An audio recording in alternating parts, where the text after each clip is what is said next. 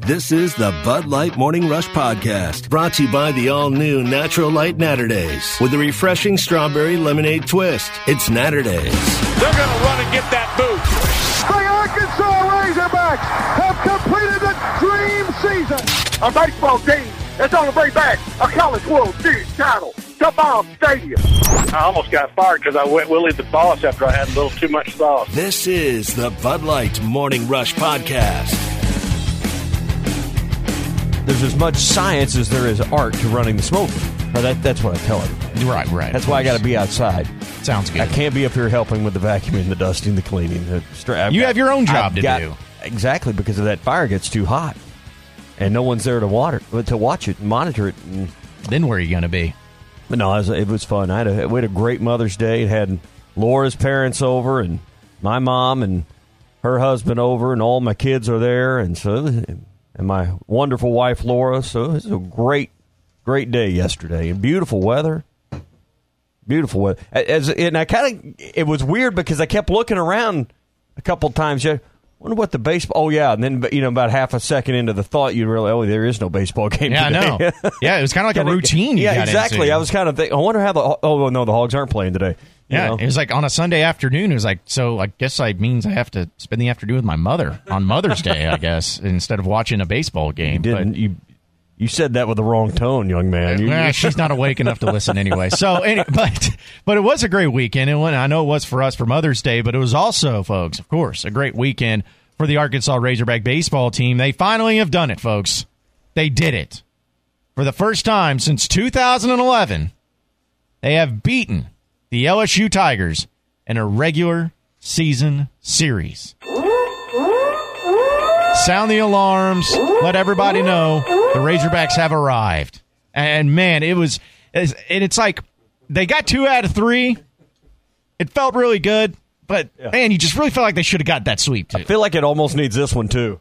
Raider Nation, this is a big effing deal. Exactly. Because it is. I mean, it really is. It's one of those get the monkey off your back type of victories for this baseball team. And all last week we were talking about it, just how much it would mean, how it would be a difference maker, how it could really catapult the baseball team to heading right into postseason play towards the end of the season. We said they had to get 2 out of 3. It would have been nice to sweep, but 2 out of 3 would work. And that's exactly what they did. And in those first 2 games, it was really all Arkansas. I know that Arkansas was down 3-0 there early in game 2, but then just an explosion there later in the game and had, I think it was 6 runs in a single inning, if I'm not mistaken. I mean, it was one of those games that you could, really have a lot of highlights from. And Phil Elson, it was the 8th inning. There you go. 8th inning that Arkansas had an explosion of 6 runs. So, I mean, that's just the type of game that, you really like to have the cherry on top. And for Arkansas to get the series victory. Now they move on to Texas A&M, but it's just, I feel like they wrapped up the national seed after this weekend. You think they can go 0 for 3 at A&M and have zero concerns going to College Station, or going to Hoover from College Station? Yeah, I mean, unless. Because listen, I don't know. I'm not going to sit here and pretend I know what the committee's thinking or what they're going to be looking for. But the odds of them going 0 for in College Station are, I think, pretty slim. I'd agree. So I feel like even if they just win 1 in Texas A&M, they still have a national seed. Okay, so let's talk about the Western Division. Looking at the standings right now, Arkansas has, 19 wins in the Western Division. And what is it, a full 2-game lead? Well, since it should have been, but since Mississippi State swept Ole Miss over the weekend, it is just a 1-game lead. 1-game lead, okay. So, the 1-game lead over Mississippi State, but you hold the tiebreaker. So, correct. Again, I think if you either, as we've talked about, have the 1 seed coming out of the West, it'd be really nice if you could win 2 and then just have the outright. But since you have Mississippi State with the tiebreaker situation because you swept them, you got to be the 1 coming out of the West. And that would probably make you the 2 seed. If you win 2, because what you want to be is the 2 seed overall out of this conference going into the conference tournament, too. Right. Then I don't think you have anything in Hoover to worry about. Yeah. Because remember, when they go into the conference tournament, now, correct me if I'm wrong, but the way I understand it, they'll just take overall records. There is no one seed out of the West, one seed out of the East, 2 seed. Correct. The way they seed the conference tournament is, all right, Vanderbilt, whoever has the best record gets the 1 seed. Second best record, 2 seed. And the worst 2 records are not even there. And, yeah, bottom 2, you're gone. So you want to be really the 1 or 2 seed. Yeah. So I think there's still plenty to play for. Your question, though, is do you need to play for it? Yep. And I guess you could always look at it from the standpoint of you're trying to improve your national seed, but as we've talked about, Dave's not wired that way. If you're going to go play, you might as well win. Yeah. They're just competitors. So I think they're going to go down to A&M trying to sweep their butt. Yeah, well, and that's what you want out of your coach. You don't want a coach that doesn't want to be competitive even in games that may not mean the most for you in the postseason. But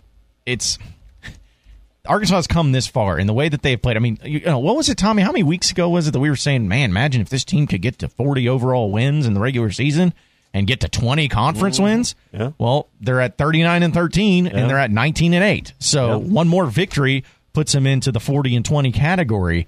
And you go 40-20, you've had a hell of a year. Oh, my goodness, yes. And that's a lot of times when you're done, like all the way done, postseason done. And they're on the doorstep of they're 1 conference win away from 40-20. 40 regular season wins, 20 SEC victories with 1 more win in College Station.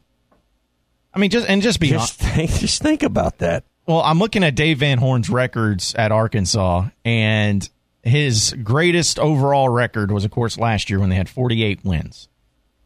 And if they win 2 out of 3 against A&M this week, that gives them 41 wins. 41, then you're going to need to win, 3 games to get out of your regional. Yeah. And so 41, 2, 3, 4. You got to win 2 more to get out of the super regional. Mm-hmm. So there's 46. But you're not including the SEC tournament. Oh, well, thank you. Yeah. Yeah, thank you. So, I mean, you could win 2 there. So 48 going to the College World Series if you're fortunate enough to advance. So yeah. I don't believe there's ever been, we looked this up once, and I can't remember, but I'm certain it wasn't 50. I don't think any team's ever won 50 at Arkansas. No. Now, Van Horn won 50 when he was at Nebraska, but never at Arkansas. I don't think any of Norm's teams back in 79 or I don't think any of those teams ever won 50. Right. So you got a program with a chance. Now, some things are going to have to go well. You're probably going to have to go to College Station. I mean, to the College World Series to do it. So you're going to have a deep postseason run. But there's a chance this program could attain 50 total wins this season. Dave Van Horn. Dave Van Horn. Think about that, though. Think about it before this season started. If I would have told you that Arkansas would have more regular season wins than the team last year, like by a few, not just by 1, but by a few, would you have believed me if I would have told you that they would be a overall record would be better this year than last year? Well, I mean, again, I never doubt because of Dave Van Horn. I understand. But I would wonder what happened to the league. That would probably be my first thought. Yeah. Because, again, Dave kind of Lou Holtzed us a little bit. We're a little overrated and kind of, I won't say poor mouth, but remember he don't have much power. Talked us down a little bit in the beginning of the year that this team is not. We're living off of our reputation a little bit from last year is pretty much the tone he was talking in preseason. And I think a lot of people right now, we lined a bunch of you up out there. You believe, because I think a lot of us believe, this team right here is probably better than last year's team that went all the way to the final round. More complete, more well-rounded. There's, Isaiah Campbell's rounded into form as to the level of a Blaine Knight. Yeah, you may be in. I think you're in better shape with your 2 and your 3 starter. Wicklander's been really good. But I'm going to tell you, if there's one thing is there anything that, okay, well, all this praise, what concerns you right now? I got one thing that is concerning me about deep postseason run to a national title kind of concern that they got to get fixed. Is it the bullpen? Middle relief. Yeah, I'm the same way. Middle relief is the one area right now that still worries you a little bit more. It's not very consistent. Right. They can do it. I mean, there's times they come in and just lock the other team down. But then there are times where it is a problem. And that's going to be the issue. That seems to be the recurring issue with this team is middle relief. Yeah. Can they get that shored up in time for postseason play? Or can they find some consistency there? I think they can. I think you are what you are at this point. But maybe with the focus, nothing but baseball, no academics at this point, maybe you can work on your, I don't know what mechanics, technique. I don't know what you're working on at this point. It's probably as much mental as it is. Working on your focus, maybe. Something. I don't know. Yeah.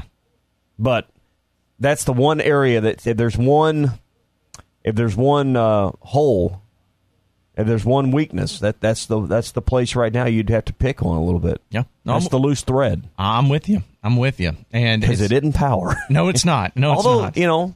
Game 3, you lose 3-2. Arkansas had 2 runs on 8 hits, so that's not a very good stat. Had the one error, but the error didn't matter. That was that throw over to first by Connor Nolan that it didn't end up hurting you at all. Yeah, got out of that inning. That runner never advanced past second. So didn't end up impacting you. So, but let's just say it out loud since there's that issue that you have. Just take care of business with your starters. Don't have to come from behind in these series and in these games you're going to have in postseason play. Have Isaiah Campbell get that victory first and foremost. Like that's what was great about last year. What really helped him is Blaine Knight getting those victories, those game ones. You do that, you'll be in good shape. You get into these regionals, it's just game 1, game 2, all the way through. You win your first 2 games in a regional, you're hard to knock out. Yep. You win your first 2 games in a super, you're going to Omaha. You win your first 2 games in Omaha, somebody's got to beat you twice in order to knock you out before you get to the national championship round. That ain't easy. So it's when you have 2 great starters, and I think Arkansas's got one legitimately great starter, and Wicklander's one pretty dadgum good one getting there. Well, you're hard out, and then when you match that up with a team that's capable of putting some crooked numbers up, and that's what's key is can you go stake these guys to a pretty good lead by the 2nd, 3rd, 4th inning, and then if you can do that and then not rely on your bullpen, you're going to be in good shape. That's the recipe. But, what team isn't trying to do that? Exactly. But what team isn't trying to do what I just said? You're listening to the Bud Light Morning Rush Podcast, brought to you by the all-new Natural Light Naturdays, a light lager brewed with a phenomenal strawberry lemonade flavor that's perfect for bringing the fun to every occasion. The new Natural Light Naturdays. Touchdown, Hogs! Holy Hog! Who's just joining us? We've been discussing Arkansas getting the series victory over the LSU Tigers over the weekend. And, I mean, you can't really ask for a better performance so far this regular season out of Arkansas, given the expectation. I'm curious to see where they will go in the rankings, if they'll move up or down or kind of stay in the same, because I think if they would have swept LSU, they for sure would have moved up. It'd be hard to go up much. I know. That's what I'm saying. Like, where are you going to go? You're number 4. The teams in front of you have to take a dive a little bit. They have to lose some games to make room for you. Yeah, I mean, that would be the case that would have to happen. But it also makes me wonder, too, has Arkansas wrapped up that national seed? Because I think that's what everyone's kind of playing for at this point. Because, again, I don't see any value, and we've talked about this, but really just anything big time or any reason to go all out for the SEC tournament. Because I think Arkansas winning the division in the regular season is far more valuable and far more important than doing anything in the tournament. You asked about ranking in the RPI, the NCAA RPI, which is what I pay a little more attention to. Right. Arkansas is 4th. So UCLA 1, Vandy 2. East Carolina just continues to roll right along. In the American Athletic, the AAC, not the ACC, East Carolina is 3rd. Arkansas is 4th. Mississippi State, after their sweep of Ole Miss, is 5th. So okay. So there's still plenty of SEC teams right there in the mix of things. Well, I mean, Mississippi State's 5, Georgia 6, Tennessee is 10. I don't see how they're going to be a 3 seed according to that one projection, but anyway, Phil says they are. That I understand. Auburn is 16. A&M, this weekend's opponent, is 17. Ole Miss 18. I'm scrolling. Oh, there's LSU at 24 now. There they are. Kentucky being the worst team in the SEC is probably like 32nd. Just because that's how good the conference Kentucky's is. at 40. Bama's at 42. So every single SEC team is in the top 40, essentially. 42. Top 42. So shows you how good the conference is. And Jeremy actually tweeted in. Actually, that's not correct because South Carolina's like down. I got to find them. South Carolina's the outlier. Wow. So they're even worse. Well, they were like at 71 earlier this year. So good grief. What happened to that program? I guess really a down year over there for the Gamecocks. South Carolina, 89. Wow. So all the SEC teams are in the top 89. It doesn't sound as good as top 42, but still, most of the SEC is really good. And Jeremy actually tweeted it and asked what it will take for Arkansas to get the 1 seed in the SEC tournament, because right now Vanderbilt is 20-7, Arkansas is 19-8, so they're 1 game behind. And Vanderbilt has the tiebreaker over Arkansas because they won the series. Arkansas did get a victory against them in Game 3, but still hold the tiebreaker over Arkansas. So what you would have to have is Arkansas sweep Texas A&M this weekend, and Vanderbilt gets swept by Kentucky. That didn't happen. Probably is not going to happen. So they did lose a game to Missouri this weekend. They did, but Missouri's actually a decent team. I don't really care about. I mean, yes, you'd like to have the overall regular season championship. Yes, I mean, yeah, well, you're the 1 seed. I don't care about any of that stuff. I don't either. I mean, I guess it's nice and it looks good. I mean, I don't think Dave called in now, or we got that Dave Van Horn on the horn. I don't think he honestly cares about any of that stuff either. I mean, you want to have the best national seed possible, and I think the committee probably doesn't put a lot of daylight between the 1 and the 2 seed in the SEC. As far as national seeding, that you just want to be no worse than the 2nd seed because you like you said, you can feel good going to Hoover. You say they got it wrapped up, a national seed. When you say that, my thought is, you don't have to win another game, and I think you got to win another game or 2 just to make sure you are the 1 seed, because you don't control your fate, you don't control your destiny. Right. The magic number is not 0, so. You need to go win at least 1, it looks like. So that maybe win 2, because to me, you got to win the West, or at least be tied for the West, and you have the tiebreaker over State, so you're going to be ahead of them.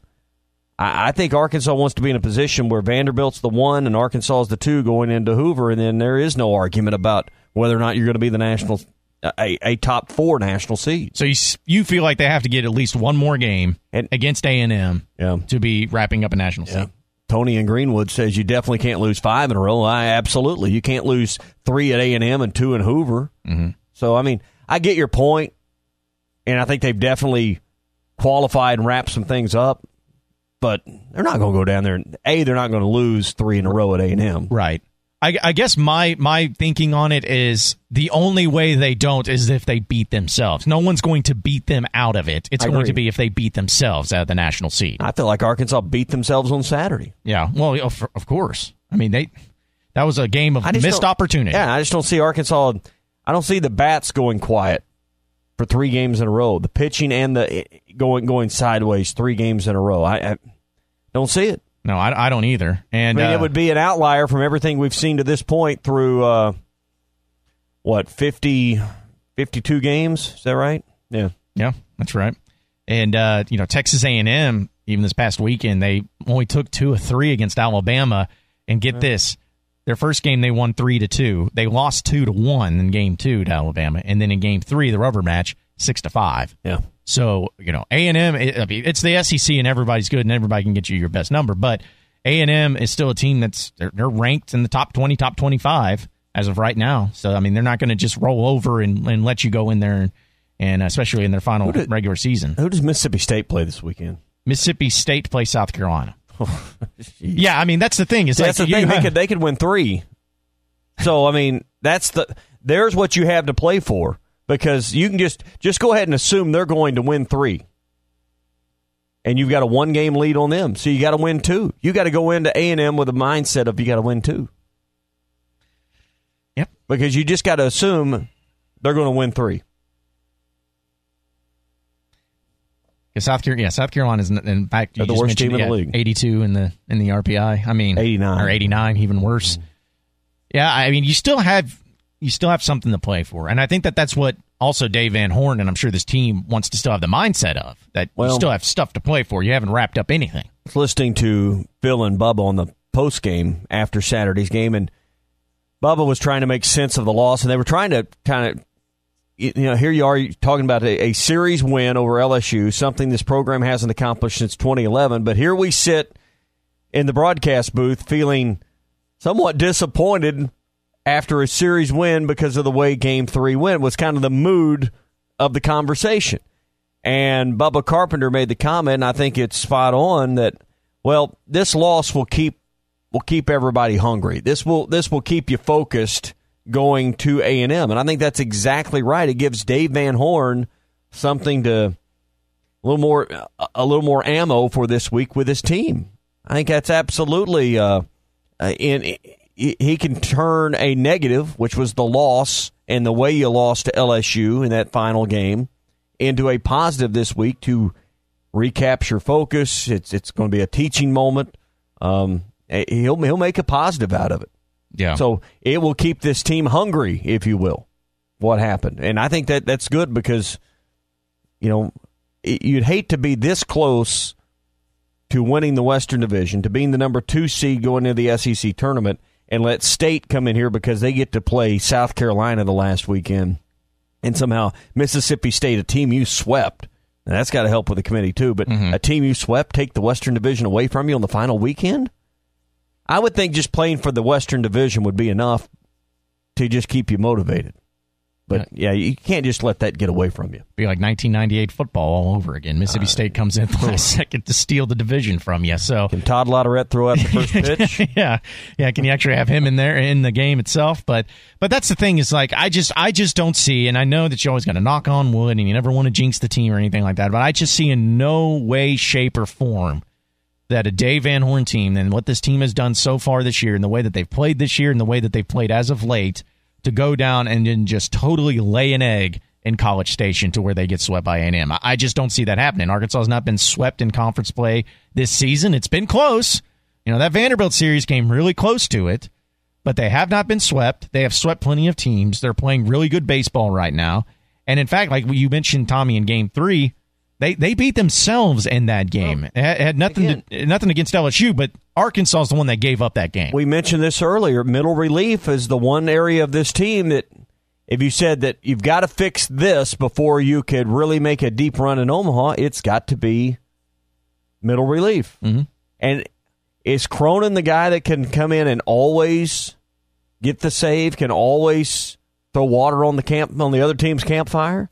Is he the guy you feel? I mean, he's been good a lot, but he's not been always. He's not an absolute either. No, he's not a guarantee. Starting pitching for with Campbell and now Wickler, you can pretty well count on that. And Connor Noland's getting pretty close to that. Mm-hmm. He's been like 3 out of 4 starts, pretty good. So I think Arkansas's got starting pitching figured out. But when you go to the pen in the 5th, 6th, 7th inning, you can't let it come apart in a 2-run game. Just can't. Nope. And that's been that is exactly the one thing that's got to concern you. Yeah, I mean that's the thing is really going to be the biggest question. And if you're able to take care of business against A&M, then you don't have to worry about it right now. But as somebody just tweeted in, and this is something that I meant to mention when it comes to A&M this week, and they're not going to be without their best pitcher. He got suspended because he got ejected over the weekend. So, well, how long is he suspended? He's suspended for the whole series against Arkansas. Yeah. Right. So, I mean, it's not just like a one game and then he can come back in Game 2. He's suspended for the whole series because what would it mean to be ejected for one game, but you can come back in Game 2? That's usually how baseball works, though. Yeah. They normally don't do that. Yeah. Or a lot of times they don't do that. Yeah, I mean, and it's Asa Lacy is his name. Like when Kerstad was ejected from the game, he had to sit one more game. He wasn't gone for an additional series. Mm-hmm. So, well, and once again, a pitcher. But good, it couldn't happen to I'm sure he's a fine young man. Maybe he'll learn his lesson. You're listening to the Bud Light Morning Rush Podcast, brought to you by the all-new Natural Light Naturdays, the new beer of the summer, with a refreshing strawberry lemonade twist. Naturdays, fun for every occasion. They won't catch him. Alex Collins is going to take it all the way to the house. Tom Murphy of the Arkansas Democrat-Gazette. Good morning, Tom. How was the weekend, my man? Oh, it was a lovely, great weekend. Shout out to my wife, Kate. She got her doctorate. She walked on Saturday. Very proud of her. Oh, excellent, excellent. Congratulations there as well. Are you now referring to her as Dr. Murphy? Dr. Murphy. Yeah. That's her, man. Right. Dr. Murphy has a nice ring to it. Well, it was a big weekend for a lot of Razorback fans, too, Tom, as they finally get the monkey off their back. They finally defeat LSU in a regular season series. And I know that Razorback fans were appreciative of that. They probably should have swept them if they hadn't beaten themselves there in Game 3. But just your overall feeling towards what Arkansas has done over the weekend. And also, do you feel like they wrapped up a national seed with that series victory? Well, I would tend to think that they would. There's only, 3 games left in the regular season and then the tournament. But they're right on the cusp, I would say, of for sure getting the top 8. I mean, Vanderbilt probably is in there, and now Mississippi State is really coming on strong.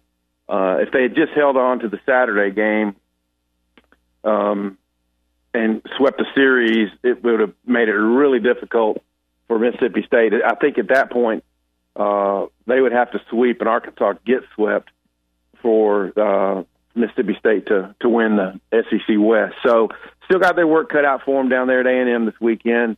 Dave has fared pretty well in his head-to-head matchups with Rob Childress, and the Razorbacks have actually played pretty well in College Station. So, you get greedy after you win the first 2, and they had to fight back. I mean, LSU got the lead in both games. In fact, I want to say they scored in the first 2 innings of both games, and then the Razorbacks rallied late and really beat up their bullpen. That's what made Saturday's game a little bit mysterious because their starter, Landon Marceau, had a 7+ ERA, and they weren't able to really pile it in on him, even though they had a couple chances. And that 6th inning was the real flashpoint when they had the bases loaded, no outs, couldn't get any runs in. I think if they pushed that to 4 or 5-0, they'd probably go ahead and just sweep LSU. Yeah. All right, 39-13, 19-8 in league play, a win away from 40-20. Is this Dave's best coaching job ever at Arkansas? It certainly ranks up there. He's done a phenomenal work in a bunch of different seasons. 2004 and 7, and last year, obviously. But I think the way this team came together with so many new position players and getting that early production from the bottom of the order, and then the veteran guys kind of coming on, and now everybody contributing different parts of the batting order, and getting what they've managed to do with their pitching staff. It's been a pretty masterful job, and then they've had this series of guys who've missed pitching time as pitchers. Scroggins and Kostychak have missed time, and it looks to me like they're kind of building up toward having a nice full staff as they start the postseason. So this certainly would rank, I would think, among the top 2 or 3 seasons that Dave Van Horn has put together here. Speaking with Tom Murphy of the Arkansas Democrat-Gazette right now on the Morning Rush. Tom, something we discussed too is we kind of know what this team's about. We know what this team has and what they're capable of doing, but yet we still feel like there could be a weakness there with the middle relief pitching for Arkansas as they head into the final series of the regular season and then get into postseason play. Would you say that is the biggest weakness for this team right now? Well, it's a question mark sometimes more often than other parts. I mean, there were times where, the innings that they were getting out of their second and third weekend starters was a question mark. And now, Kostychak gives up the 3-run homer. Cody Scroggins did a great job getting out of the jam he was in when he came in the game and settled things down for a couple of innings. But then, a walk was one of the runs that scored ahead of Antoine Duplantis' home run. So then, of course, that would have just been a blip in the overall outcome of the game had Arkansas pushed the lead way up. So, they've been good at clutch hitting, but yesterday or Saturday was not one of those times. And middle relief from time to time, maybe a few too many walks and big hits given up to the other team. But all in all, a team that has a lot of strength going into the postseason. Hitting left-handed curveballers, to me, is one of the things that if they run into a guy like that, they get upset in a regional and they face a lefty curveball specialist, it would be a danger zone for this team. But, thinking back on your question about Dave, I would say this certainly could be the best coaching job he's done, but the postseason will tell the tale. Yeah. And certainly it's all about the postseason, because we were, opining on this earlier in the year and certainly last week that it's all about the postseason. You talk about what you got to do this weekend and winning the West and SEC tournament. None of that means anything. You've really built a monster here. It's similar to what maybe the success Nolan's had, even though the title hadn't happened yet. But you've had enough College World Series, which are kind of equivalent to Final Fours, to give you the feel of the real success. This is a monster now, Tom. It feels like College World Series and maybe even championship round again, or it's kind of a letdown or a disappointment to the fan base. Yeah, I would say certainly if they don't make the Omaha, it will have been a nice season that wasn't capped off properly. And they've got the veteran talent, that they should be able to do it. When you think about them in a regional setting or a super regional, what you feel like will happen is that Isaiah Campbell will give them 6 or 7 innings, a quality start. I mean, his track record is good enough this season that you believe in that. And then in a game 2, Patrick Wicklander, if he could keep the walks down, just the extra base runners, then he would be a solid game 2 guy. And a lot of teams struggle against left-handed pitchers. So there's a lot of components to this team that you like. They just got to be able to score some runs. I would say in a postseason setting, if they can score 5-6 runs per game, they're going to be pretty dangerous. Well, and Tom, just kind of going back to the point of if they've wrapped up a national seed, I feel like they have, unless it's just some sort of epic collapse. But say if they do win a series against Texas A&M this weekend, for instance, the SEC tournament I think is going to be fascinating on how Dave Van Horn handles that, because we've talked about it a little bit before as far as how he approaches it. Does he go all in on it? Does he exhaust his pitchers? Because you don't want to do too much, but it's just one of those things that's always going to be fascinating to see how a coach handles a tournament like that, knowing what they already have wrapped up and that they really have nothing to play for once they get into the tournament. Absolutely, yeah, and you don't want to overextend any pitching. If they win the A&M series, hold on, win the West, they're either the number 1 or the number 2 seed, then I think anything that happens in Hoover is superfluous to the fact that they've clinched the top 8 seed. And at that point, the way Dave talks about it basically every postseason heading to Hoover is that they're going to go down there to win games. And now, I don't think that means overextending a starting pitcher past 105 or so pitches. I don't think it means that. I don't think it means using Matt Cronin on back-to-back games to get more than 3 outs. I don't think anything like that would factor in. I think it's sticking with the plan that he's had for those guys, and that those games aren't all important for them. That the next weekend's games are all important. And so go down there and let your hitters have some fun. I mean, I'll never forget covering the tournament there 2 years ago when Chad Spanberger and all those guys were just blasting home runs left and right. That was wild. And then they throw a no-hitter, a shortened no-hitter in the middle of it. It was one of the funnest tournament things I've ever done. But again, it never comes at the expense of overextending your pitch. See, because that's really what it's going to come down to as well. And when they get into the regional and the super regional, something we discussed too, Tom, is it's about matchups more than anything, man. Oh, yeah. It seems like that every single year, like last year, Arkansas, I'm not saying that they didn't deserve to win or deserve to go to where they were at, but it was also about the matchups and the teams that they played. And I feel like that can sometimes not get factored in enough that, yeah, Arkansas is good enough to get back to the World Series and get back to the World Series final, but it's going to really play out, and it's going to be very important as far as who those matchups are going to be against, too. Yeah, no question. That's always a factor in any kind of postseason run. And I've been thinking about this a little bit lately. Southern Miss had such a good season last year, and they came here, and they threw that kid Sandlin in their first game. I think his name was Jake Sandlin or something. And he was like 11-0, and he had a great repertoire. And they beat Dallas Baptist like 10-2 or something like that, and just really whipped them. And I always thought, if they really are going to shove all in to try to win this, they should try to win game 1 with another guy, battle Dallas Baptist, get into a slugfest, whatever, and then try to throw him against Arkansas. But they didn't do it. They went for the pretty sure win in game 1 with him, and they had to throw a guy who wasn't quite as sharp.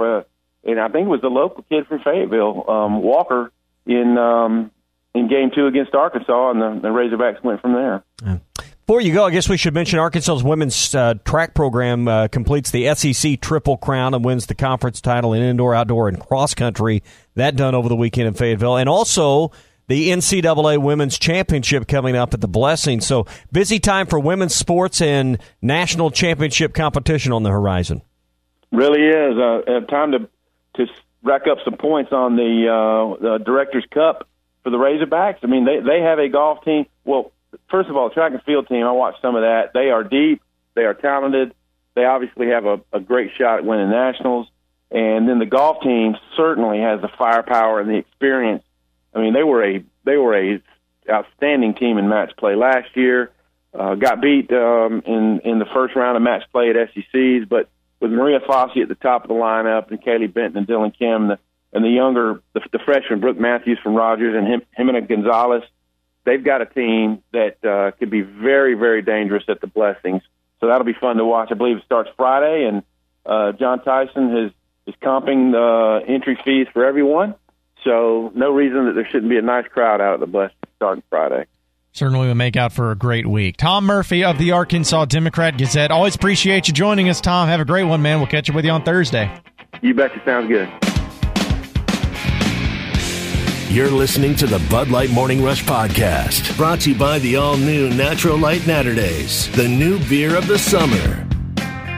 Now, this is just some big news that came across the timeline as far as national news goes in the sports world, that John Beilein from Michigan, the head basketball coach of Michigan, has been there forever. He's been to a national championship, a few Final Fours, has been really successful there. Just came across that he has officially accepted the job with the Cleveland Cavaliers. How old is John Beilein? He's got to be in his 60s. He is 66 years old. Wow.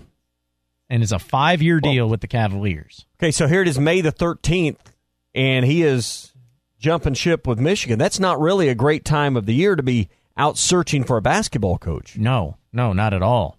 And I'm wondering about the timing of this all. Michigan season's been over a long time. Mm-hmm. Cleveland's season has been over for a good amount. What was it because what Cleveland transpired was, also? Right, yeah, was Cleveland looking at a bunch of other people and they kept getting denied, and then Beilein just kind of fell into their lap, and that's why it took so long? Because I feel like, and again, if I'm not a Michigan fan by any stretch, in fact, I really dislike Michigan, but I would feel if I was a Michigan fan, waking up this morning and seeing this news, I would be pretty upset by this. And the timing of it all, like you said, because a lot of these coaches who are looking to make these jumps and these moves in college basketball, they've already made those jumps and moves to other schools. And Michigan's a good enough basketball job, though. There's someone willing to leave their current spot in college hoops to head to Michigan. It's a good enough deal. So they'll find him a coach, but you're right, the timing's terrible. Yeah. And that's was the thing that really stood out to me too. You look at when Arkansas was forced to try to find a football coach when Petrino ran into the ditch, into his issues. April was a horrible time to be looking around. And that's why you ended up going the quote-unquote interim route with John L. But, it's just there's certain times of the calendar when you're not doing it. And right now it's a recruiting period out there. What is it terrible of me to immediately start speculating on him being in trouble with this whole NCAA and college basketball and stuff going on, that was there maybe some connection to him, that maybe something got thrown at him and said, hey, you're on this list, or you've been named, or something like that, and so he jumped ship really quick, get out of it? I mean, I'm not saying that's for sure happening, but I could see that being some sort of deal, because in college basketball, it seems like, especially the big teams, I want to feel like that. Most of them are probably pretty dirty. Yeah, getting out ahead of the sheriff? Yeah. So something like that. I could totally see it too. But don't you also, and if that's not the case, I also find it funny because I always feel like NBA coaches are so expendable. Like, to me, Beilein being at Michigan's is a great job that has job security. You're the guy. No one's going to... You've got job security for a long time at least, and he's always had successful teams. He's in a good conference. He's getting paid a lot of money.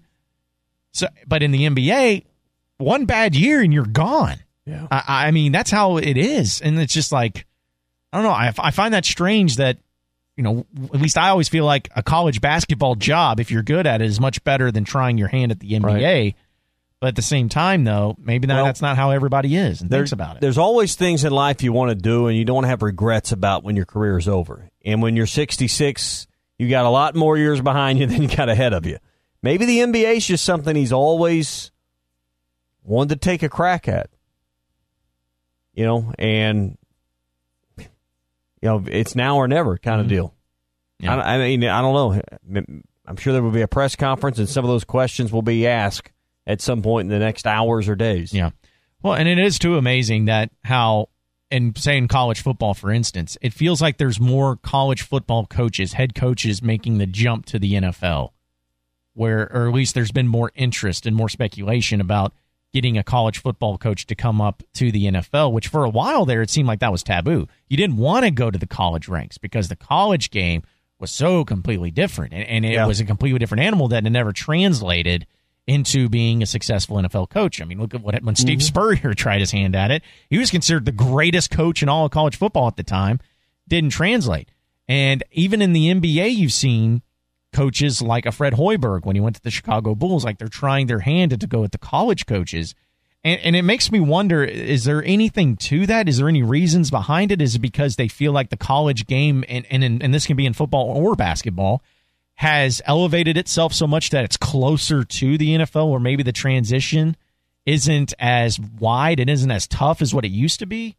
Or is it maybe in a way of laziness where they're just trying to find the next big thing to where they can get a college coach out of there? Of all of the coaching that has to be done at the pro level, I mean, I think Major League Baseball may be the easiest, but in the NFL has to be the hardest. But the NBA, I mean, you're really more, particularly when you're loaded up with players. I mean, how much X's and O's and how much real coaching are you doing? I mean, I don't want to call you a glorified bus driver, but at the same time, these are pros. They know. I mean, you're not coaching a lot of technique and a lot of fundamentals. You're more about an ego manager more than anything. Exactly. I agree with you. And Phil Jackson won a lot of titles by being a good ego manager. Mm-hmm.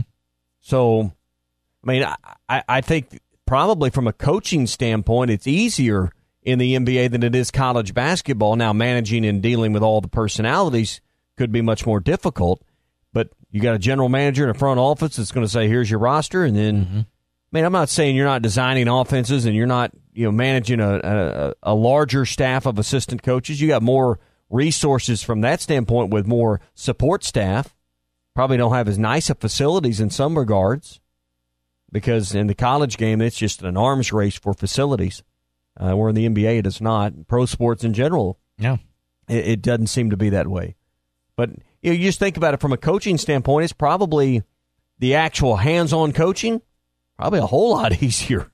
Yeah. Probably not a whole lot of coaching going on at the next level. Yeah, that's a good point, too. And let's be honest, him taking over, and because we're talking about John Beilein leaving Michigan for Cleveland, he's taking over Cleveland. It's not like he took the Lakers job. Right. Which nobody seems to want. Yeah, which basically everyone's running as fast as they can from, even though they ended up getting Frank Vogel. So that's a whole different deal within itself. But it's also one of those things, too, that I feel like if I was John Beilein and I was going to make that jump, it's about what situation you're taking over. You're taking over a situation that you're post-LeBron James. You already lost him. There's not a lot of expectations there. You're not going to get a lot of great big-time free agents to come to Cleveland. So as far as the job itself, I don't think the pressures come along with it that it would be from some other big market with some other big-time superstar players, like if you're coaching LeBron or something like that. And I feel like it's almost the same thing with, say, when Cliff Kingsbury took the job with the Arizona Cardinals. I wonder if would he have taken that job if the Cardinals went 7-9 the previous year and they didn't have the first number 1 overall pick to be able to take it on a big-time quarterback like Kyler Murray? Like, It's all about situations and what coaches decide to take over and timing of everything. Hey, coaches are looking at two things: contract and players. How much money are they going to get? I mean, for Beilein here, this is probably financially one of his last hurrahs here. Chance to pad the retirement a little bit, but also, hey, would my style, my system, my abilities translate to the professional game? Coached a lot of these players that have made it. Could I do this? I think none of us want to retire with any regrets. No. From whatever we do in life. This might be one of his regrets if he never did this. No. It's a good point. You think that's something maybe, say, Nolan Richardson? Now, he'd probably never publicly say, boy, that's a big regret. But he never coached at the NBA level. Think that's something he wanted to do? There's probably a lot of college coaches that have the itch to see if it'd work. But they've watched the Calipari's and the Patinos, or in football, the Spurriers, the Sabans go, and it doesn't not always work out. Even the great college coaches, it doesn't always work out. In fact, it's rare that it does. It's rare that it does. And it comes out of the question, too, that say if you were a big-time college basketball coach and you were really successful at your school, competing for Final Fours every year, what would it take for the NBA to become of interest to you? Like, because John Beilein's never won a national championship or anything. It's not like he's been to the pinnacle at Michigan. I think it would take, first and foremost, your situation where you're at to sour. Yeah. There's something that has soured for John Beilein at Michigan. So that's generally what has become uncomfortable or dissatisfying. What has made him want to leave? Because generally these coaches that have that much success at the college level, they have total control. Mm-hmm. The president, the AD, the chancellor, and the board, they're not messing with these guys. They can do anything they want. They got all the funding they need, all the resources they need, all the facilities they need. You know, they don't want for anything. Yeah. Why do you think Coach K has never left Duke? Right. He's got it made total there. Control. Yeah. Calipari, total control at Kentucky. And honestly, control and being left alone and being able to do the job the way you want to do it with very little input from those higher up on the organizational chart than you means a lot more than money a lot of times. Yep. And so that'd be my first thing I think of here with what is soured there? What changed between Beilein and his bosses to make him even want to entertain this in the middle of May? That doesn't make sense. Yeah. Where did all go wrong? Something's changed. Something's happened. Yeah. I mean, because if you think about it, and just in the past few years, I mean, Michigan went to the Sweet 16 this past season. They were the runner-up. They were in the national championship game the year before that. They were in the Sweet 16 before that. What have they told him no about? Yeah. Something's happened. Yeah. So I'll be curious to see what comes out from it. But again, big news in college basketball. John Beilein, the Michigan coach, Michigan no more, moving on to be the Cleveland Cavalier coach with a 5-year deal. Good luck. You're going to need it there in Cleveland with the Cavalier program. So fascinating stuff. Your number one source of local news and information you need. Like the Bud Light Morning Rush podcast? Check out the Halftime Pod at hitthatline.com.